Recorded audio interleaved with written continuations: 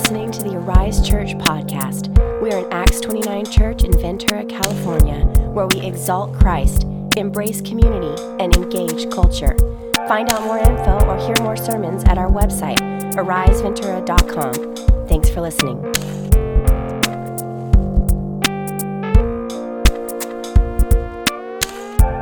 Jump in. I just wanted to make an acknowledgement that I think if we survey the room and ask a question, what do you want to be known for? Or what do you want to be remembered by? I think all of us might have one of a few answers. And by the time we really summarized it and brought it all together, there'd be great unity. There will be great unity in this room, no matter what your background is, how old you are, what your place in spiritual life is. I think it would all be summed up in the reality that I just want to be known to be real. After we talked about a good person or a generous person, a person of great faith, a humble person, a kind individual, no matter what it was that you said, I want to be known or remembered by, you would probably bring that back to the center with the rest of us to say, whatever it is that I want to be remembered as, I want to be known as a real one. Would you agree? I think everybody wants to be known as authentic. And the Colossians weren't any different, which was why Paul was writing to them. Paul was writing to reassure the Colossians of their genuine faith and new life in Christ, because there was this group of false teachers who had been stirring up some trouble and who had been teaching that there's got to be a little bit more to the faith and more to the religion that you have. It can't be that it's just you believe this message by this guy Epaphras, who came having said that he heard from somebody named Paul, and now you are God's children. False teachers were unsettling them, and the Colossians were suffering behind that. And so Paul was writing really to combat these who had crept in and who said, or who he said in Colossians chapter 2, they had been teaching kind of these fine-sounding arguments, these plausible, believable, and even seemingly correct arguments, because they were mingling in other religion with the faith, and they were trying to get the Colossians to follow them, or most likely some sort of Jewish believers or Jewish of the Jewish tradition, because of the things that Paul would go through the letter and say, you don't have to keep to the Sabbath and the holy days and all these feasts and festivals. But at the end of the day, what they were saying is it's got to be Jesus and something else. They're saying it's Jesus plus circumcision, or it's Jesus plus your observance of the Sabbath.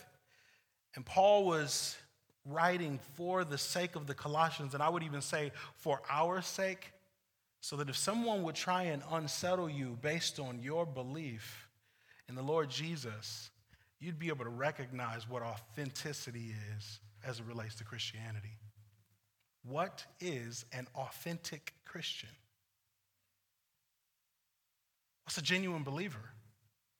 Are you one? Am I one? Is it because of what I do? Because of the church that I attend, or the time and the mode and the way in which, the place that I was baptized? What is a genuine Christian and what is authentic Christianity? That's what this text really answers for us. Read with me from verses 1 down to 8. Colossians chapter 1 says, Paul, an apostle of Christ Jesus by the will of God, and Timothy, our brother, to the saints and faithful brothers in Christ at Colossae. Grace to you and peace from God our Father. We always thank God the Father of our Lord Jesus Christ when we pray for you, since we heard of your faith in Christ Jesus and of the love that you have for all the saints, because of the hope laid up for you in heaven. Of this you have heard before in the word of truth, the gospel, which has come to you, as indeed in the whole world it is bearing fruit and increasing, as it also does among you since the day you heard it and understood the grace of God in truth. Just as you learned it from Epaphras, our beloved fellow servant, he is a fellow or a faithful minister of Christ on your behalf and has made known to us your love in the Spirit. The title of today's sermon is simply Authentic Christianity. If you're taking notes, that'd be our heading. And what we're going to do is we're going to look at verses 3 down to 8 and discover the true marks of a believer. What are the true marks of an authentic faith or a person who has genuinely been transformed? And I hope that this sermon will help us, most of us, to be assured of our salvation, and some of us just to be encouraged by the ease with which God has made salvation available. The invitation is always open. No matter if you're a boy or a girl or a man or a woman, the invitation is always open that Jesus Christ literally is the Savior of the world, and you can come to him today. And so in this section of Scripture, here's what we're going to see. That people transformed by the gospel accept it by faith and apply it in love because it arises from hope. Those are going to be our 3 main points, and we'll talk around just these 5 verses and really look at faith, hope, and love. Accept it by faith, apply it in love because it arises from hope. Look at the verse number 3, we always thank God, the Father of our Lord Jesus Christ, when we pray for you, since we heard of your faith in Christ Jesus. Paul begins, and the first thing he does is he takes us to God. He 3 times over talks about this proper name for God. The first thing he says is that I'm an apostle of Jesus Christ, or of Christ Jesus, by the will of God. And then he says, grace and peace be to you from God our Father. And then in this verse that we see in verse 3, he says, we always thank God, the Father of our Lord Jesus Christ, when we pray for you. It was a significant effort, I think, of Paul reassuring the Colossians that no, you have believed in the right God, the creator of heaven and earth, the one who rules all things. God, the Father of all, who is not just any God, but he is Yahweh, and he is the one who is and was and is to come. He's your Father. And when I pray, I'm thankful for you in my prayers, praying to him. I think it's interesting when we think about what an authentic mark of a genuine believer or authentic Christianity is, whether we see that in the context of our own lives or we're looking at another person. I think the first thing we've got to do is evaluate what are we talking about and who are we talking about. When you think about true religion, and when you think about if a person is genuinely born again and knows God, you have to be careful and be honest with the fact that people believe in God all kinds of ways. Some people believe that they themselves are God. James says that the demons believe in God and even they shudder, but they're not saved. And so when we want to consider who and what it is that God has called us to, or what the mark of faith looks like, it's interesting, and I think it's important to consider God, the God of the creation, the one who is over all. And more specifically, to reassure these Gentile converts to Christianity that their faith was in the one true God, he ties it. He ties it to the Lord Jesus Christ over and over again. The Father, right, of our Lord Jesus Christ. I saw something pretty eye-opening this week on Facebook. It was a friend of mine who's in Brooklyn, New York, and it was the picture that I've seen a dozen times of these folks wearing these God is dope shirts and these God is dope hats. And it's like, oh yeah, I've seen that a lot. And I went ahead and read the brick that he wrote on his Facebook, and he just said, hey, I just realized that the person who espouses this brand to Christianity does not believe in Jesus Christ and is only using this to pervert and to really use and manipulate and get money from the Christian community. And another friend wrote down there like, man, that's so interesting because our God has a name. Now, mind you, in my kind of perception or perspective, from my perspective, this brand of street clothes has been one of the most popular brands in the last 6 or 7 years. And I know hundreds of people who got these clothes. It's got the Nike font on the back of the hat. It says just God with the period. It's got the big God is dope across the shirt. And the whole time, the people who run that business are saying, we actually started this because there was a rapper named God, and then he fell off, but we figured we could still use all the merch, and then it blew up. Ain't that crazy, y'all? God, generally, is something that people can espouse themselves to and try to attach a faith to all over the place. But Paul links God together with Jesus in this unmistakable tie that he's an apostle of Christ Jesus according to the will of God. That he is thanking God, the Father of our Lord Jesus Christ. Most importantly, as we think about God and faith, we must recognize that Paul was thankful for the Colossians' faith. And I think Dan, in the last couple of weeks, I brought it up last week too, has already helped us to understand very well what faith is. It's belief, trust. It's looking forward to something with a confident expectation. So Paul zeroed in not just on what their faith was, but who their faith was in. Their faith was in God, the Father of our Lord Jesus Christ. Our faith is actually hidden in him. It's only because of the Lord Jesus, right? He says, since we heard of your faith in Jesus Christ, we've not ceased to pray for you and be thankful for you because you've got faith in the right place.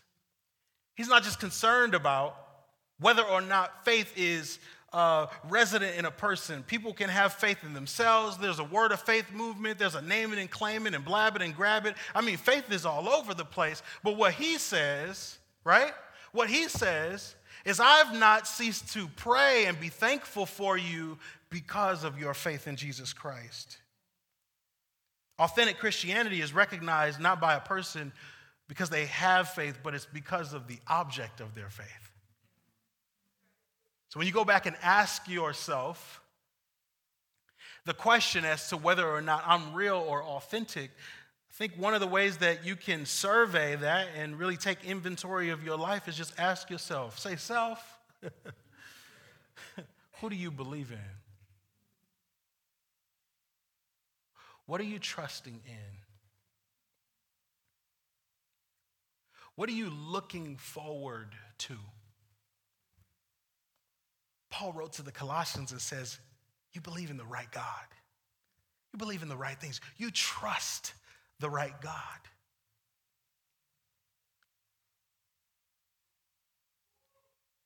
I remember when this became real for me because somebody actually asked me. It was really a recording. It's a pastor, and I think this is a pretty prominent sermon you could look up on the internet where John Piper is preaching, and he just says, if you were to go to heaven and have everything that you have ever wanted, and that you'd be able to find no sickness, no death, you'd have all the wealth, you'd have all your friends and all your family in heaven, but God wasn't there, would you be satisfied?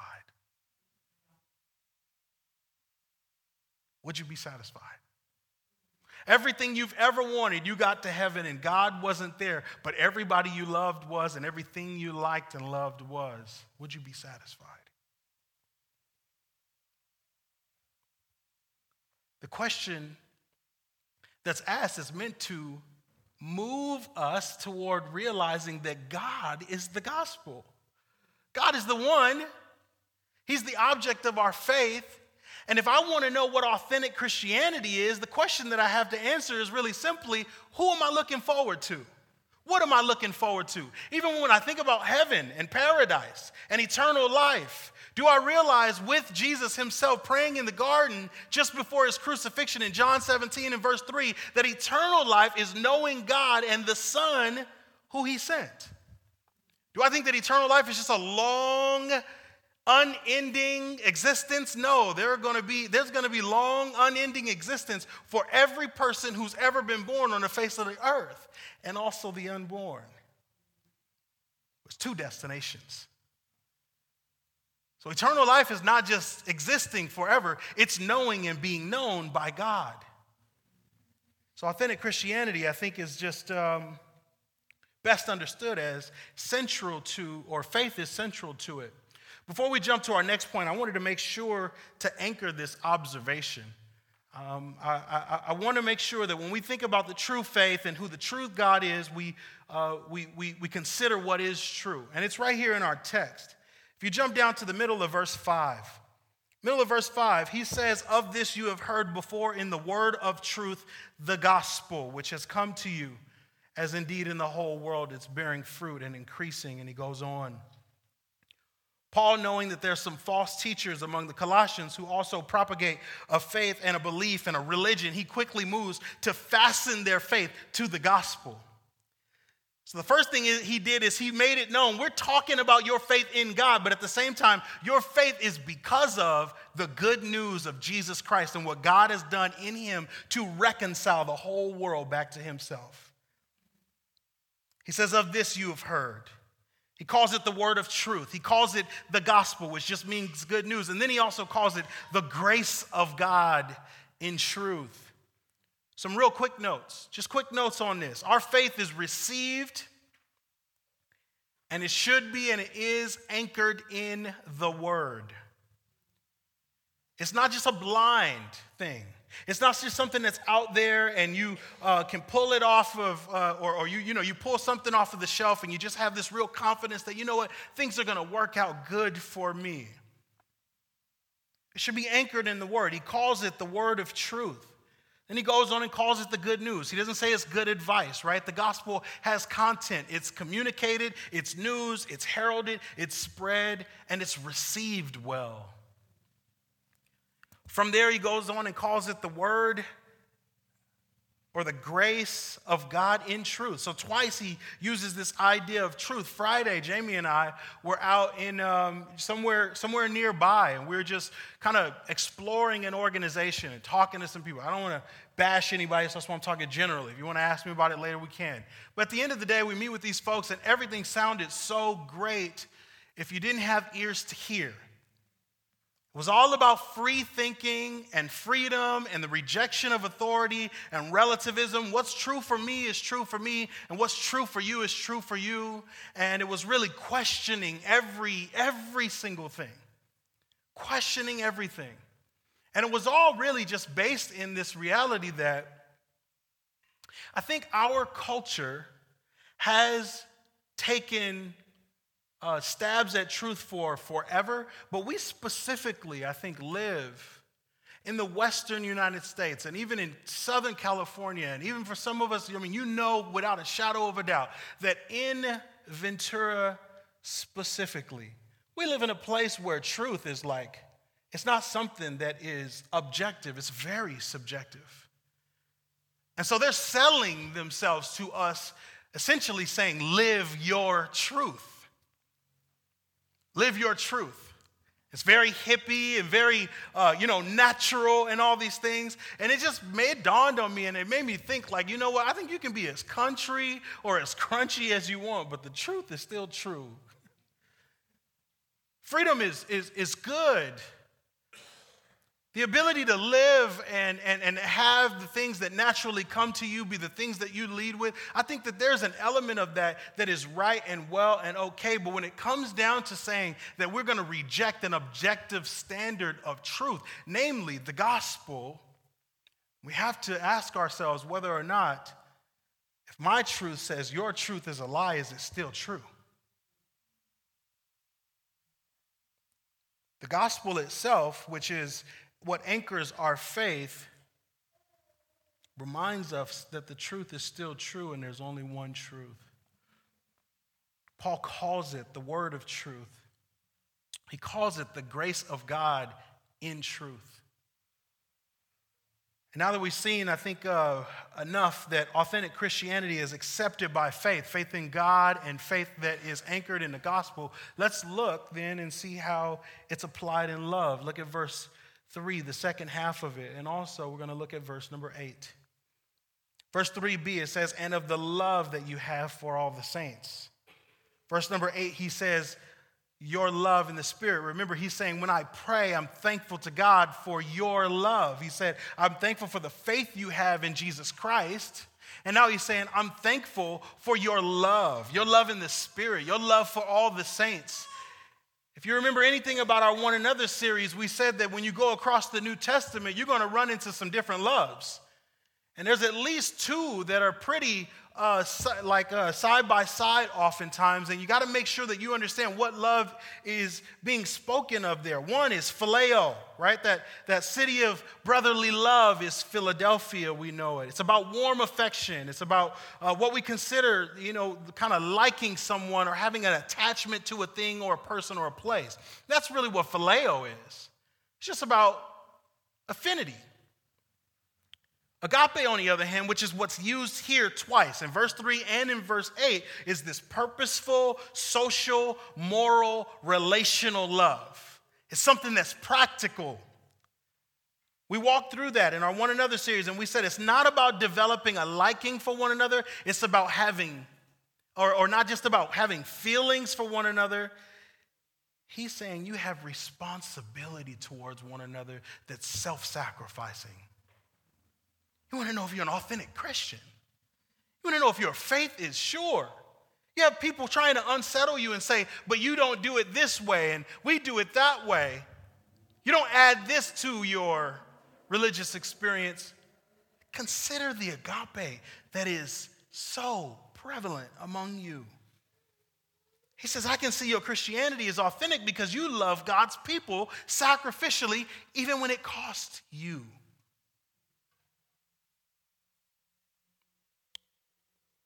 In my life right now, friends, we're getting ready to move. We have to find a place to live. We've been looking all over, and it's an interesting experience. We moved to Ventura with 9 people, now we got 10 of them, and it's like nobody wants to rent to us. And as much as we're looking forward to what will happen and where we will be when we finally find that place, you know what? It's very bittersweet. It's hard. It's hard because of you. It's hard because of you. Sean, when I think about Jamie calling and saying, would you guys go look at this house we found on Craigslist? And you and Daisy going out there and doing that, and what that meant for us coming to Ventura, I thank God in my prayers always for you because of your love for all the saints, including Jamie, myself, and our children. When I say you know who I'm talking about. Your love is known even though you didn't know me and I didn't even know you. That's the context. Paul's in prison. He's writing to the Colossians. He's never even met them. He said, but I know about the way you love God's people. Somebody trying to tell you you're not real. Are you kidding me? Look at the way you sacrifice for people you don't even know.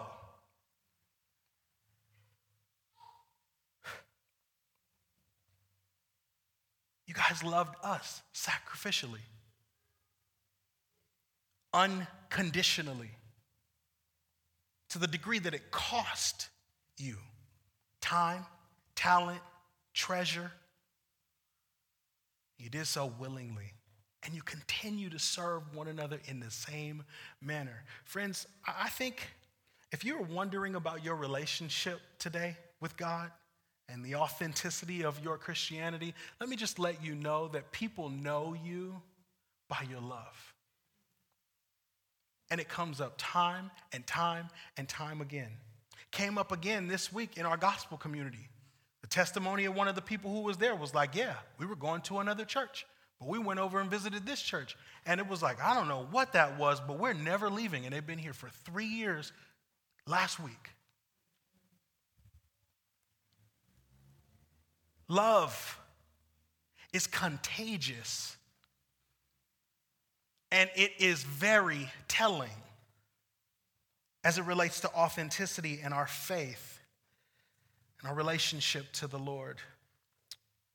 Our last point is just that not only is it that authenticity is clear or clearly perceived as it's accepted by faith and applied in love, but it's very clear that in this text, he sees all of your faith and your love having arisen from your hope. It arises from hope. Verse 5, because of the hope laid up for you in heaven,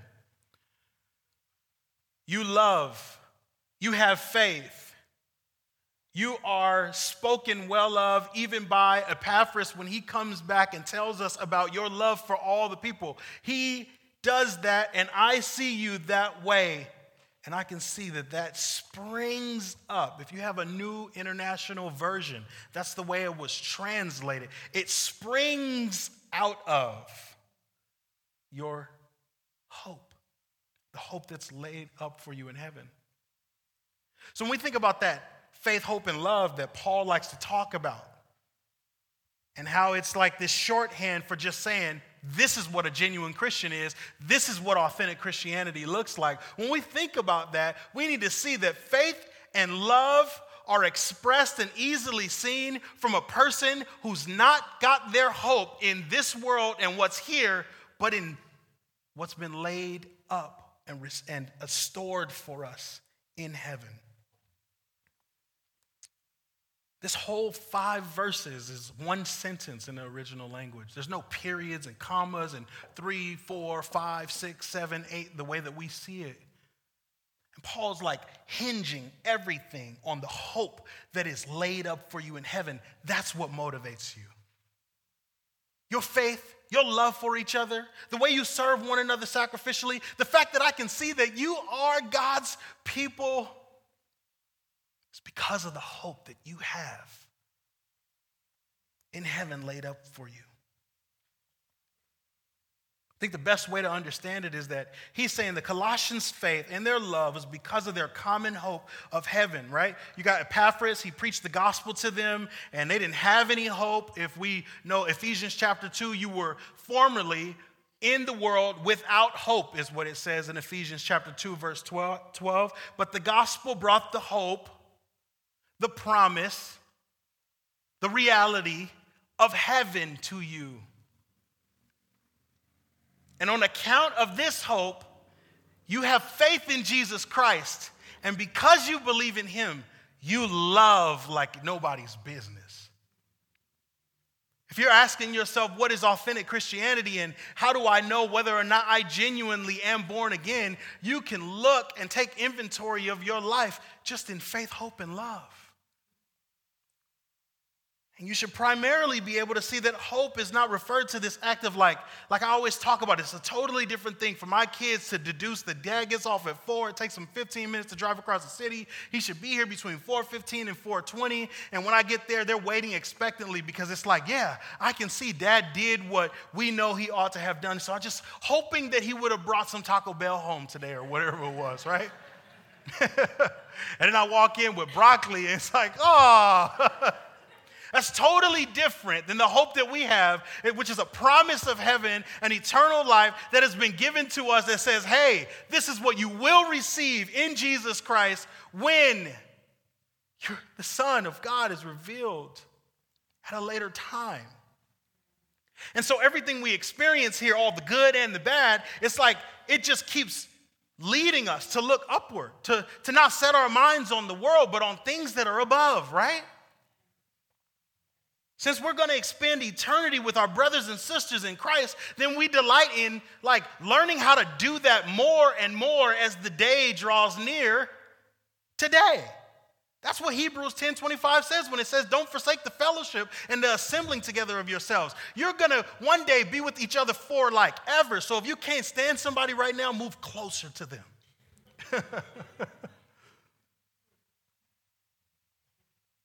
The point is that the foundation for faith and love is our hope for heaven. That hope is certain. It's laid up for us because it's not based on what we do. I hope you heard today, I'm not talking about your authentic Christianity being anything that you do. It's just who you are. Stop trying to act like a Christian and just be one. Because of the hope that's laid up for us, it's based on the promises of God who cannot lie, even though it's not yet realized. And so we live like it already, but not yet. You ever read our website? Situated in the heart of Ventura, Arise seeks to be used by God to provide answers to the deepest longings of our souls, purpose, love, and a sense of belonging that exceed the comforts of coastal ease and prepare us for true paradise. I'm pretty convinced that as American Christians and Venturan Christians who have things pretty put together for us, even if we do have too much month at the end of the money, and if we do suffer certain things and we deal with certain things, maybe even in our bodies, I think we do pretty well in the world, and it's hard for us. It's hard for us at times to remember that this is not our home and neither is it our hope. I think we can live too much for the comforts of this world and not enough for the world to come.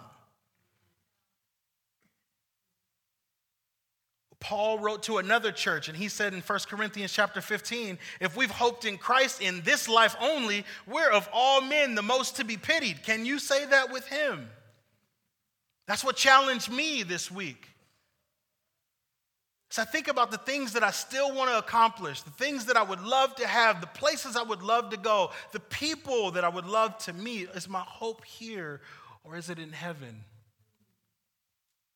That's just making it practical for us, friends. I mean, at the end of the day, it's just true about us. I know that nothing can hold a candle to what we look forward to in heaven, being with God forever and ever. But I also know to a lesser degree that we struggle with that.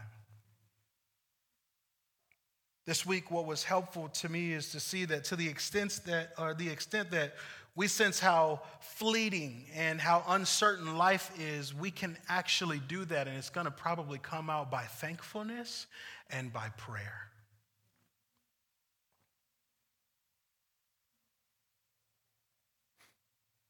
As we see that the world's passing away and it's bringing the object of our faith, we see that our love is experiential here, and as deep as it can go, is still shallow. But at that time, when we see him and we experience the fullness of his love, even spread out across every tribe and tongue and nation and a number of people that can't even be numbered, when we see that, it won't be a dim. We struggle with it now, but God gives us thankfulness and prayer. In this text, there is this audience Paul's writing to the Colossians. And so we can focus a lot on faith, hope, and love and what they do, their love for all the saints and their love in the Spirit and all the things that he says about them. But I think it's also right to look at the model of Paul. This is a man who hasn't met them, who's saying that in my prayers, I always thank God for you. Thankfulness and prayer is just another relative to faith, hope, and love. If you genuinely have the faith, hope, and love that's resident in you, that's transformative in this way, and that assures us of our authentic Christianity, then you're most likely going to be characterized by thankfulness and prayer. Very geek, dorky to me. In studying thankfulness, it's the word that we get the Eucharist from. It's actually just Eucharisto. That's how we refer to the communion table. The bread that represents the body of the Lord Jesus Christ has been called the Eucharist. It still is to this day in some Christian and Catholic tradition. We just call it bread that we got from Trader Joe's or whatever, right? And wine and the juice. But the Eucharist, the idea is that I come to this place and I receive the gospel with thankfulness. Would you do that today, new and afresh? If your faith is in Jesus Christ, and it has brought you into a loving relationship with God and his people because of the hope that's laid up for you forever and ever and ever in heaven. When you come to the Eucharist today, I want you to see that Paul just tells us that we should be thankful for it. We should be thankful for the gospel because it's good news to us. And it also reminds us that I'm authentically Christian, not because of what I do, but because of what he's done. For as often as you eat or drink it, you proclaim the Lord's death until he comes.